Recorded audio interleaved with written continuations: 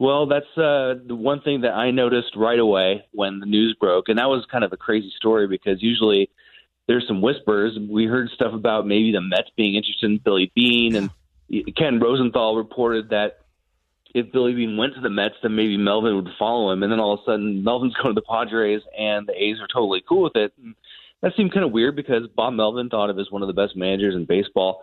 You have to think that there's a couple of reasons probably why. One, obviously Melvin wanted to leave, and that portends probably bad things for the A's in terms of keeping the current core together, and especially no one was expecting them to sign free agents or probably even retain any of the guys like Starling Marte that they acquired during the deadline. But it seems like he probably wanted to leave in some way, shape, or form. I think he was conflicted about that.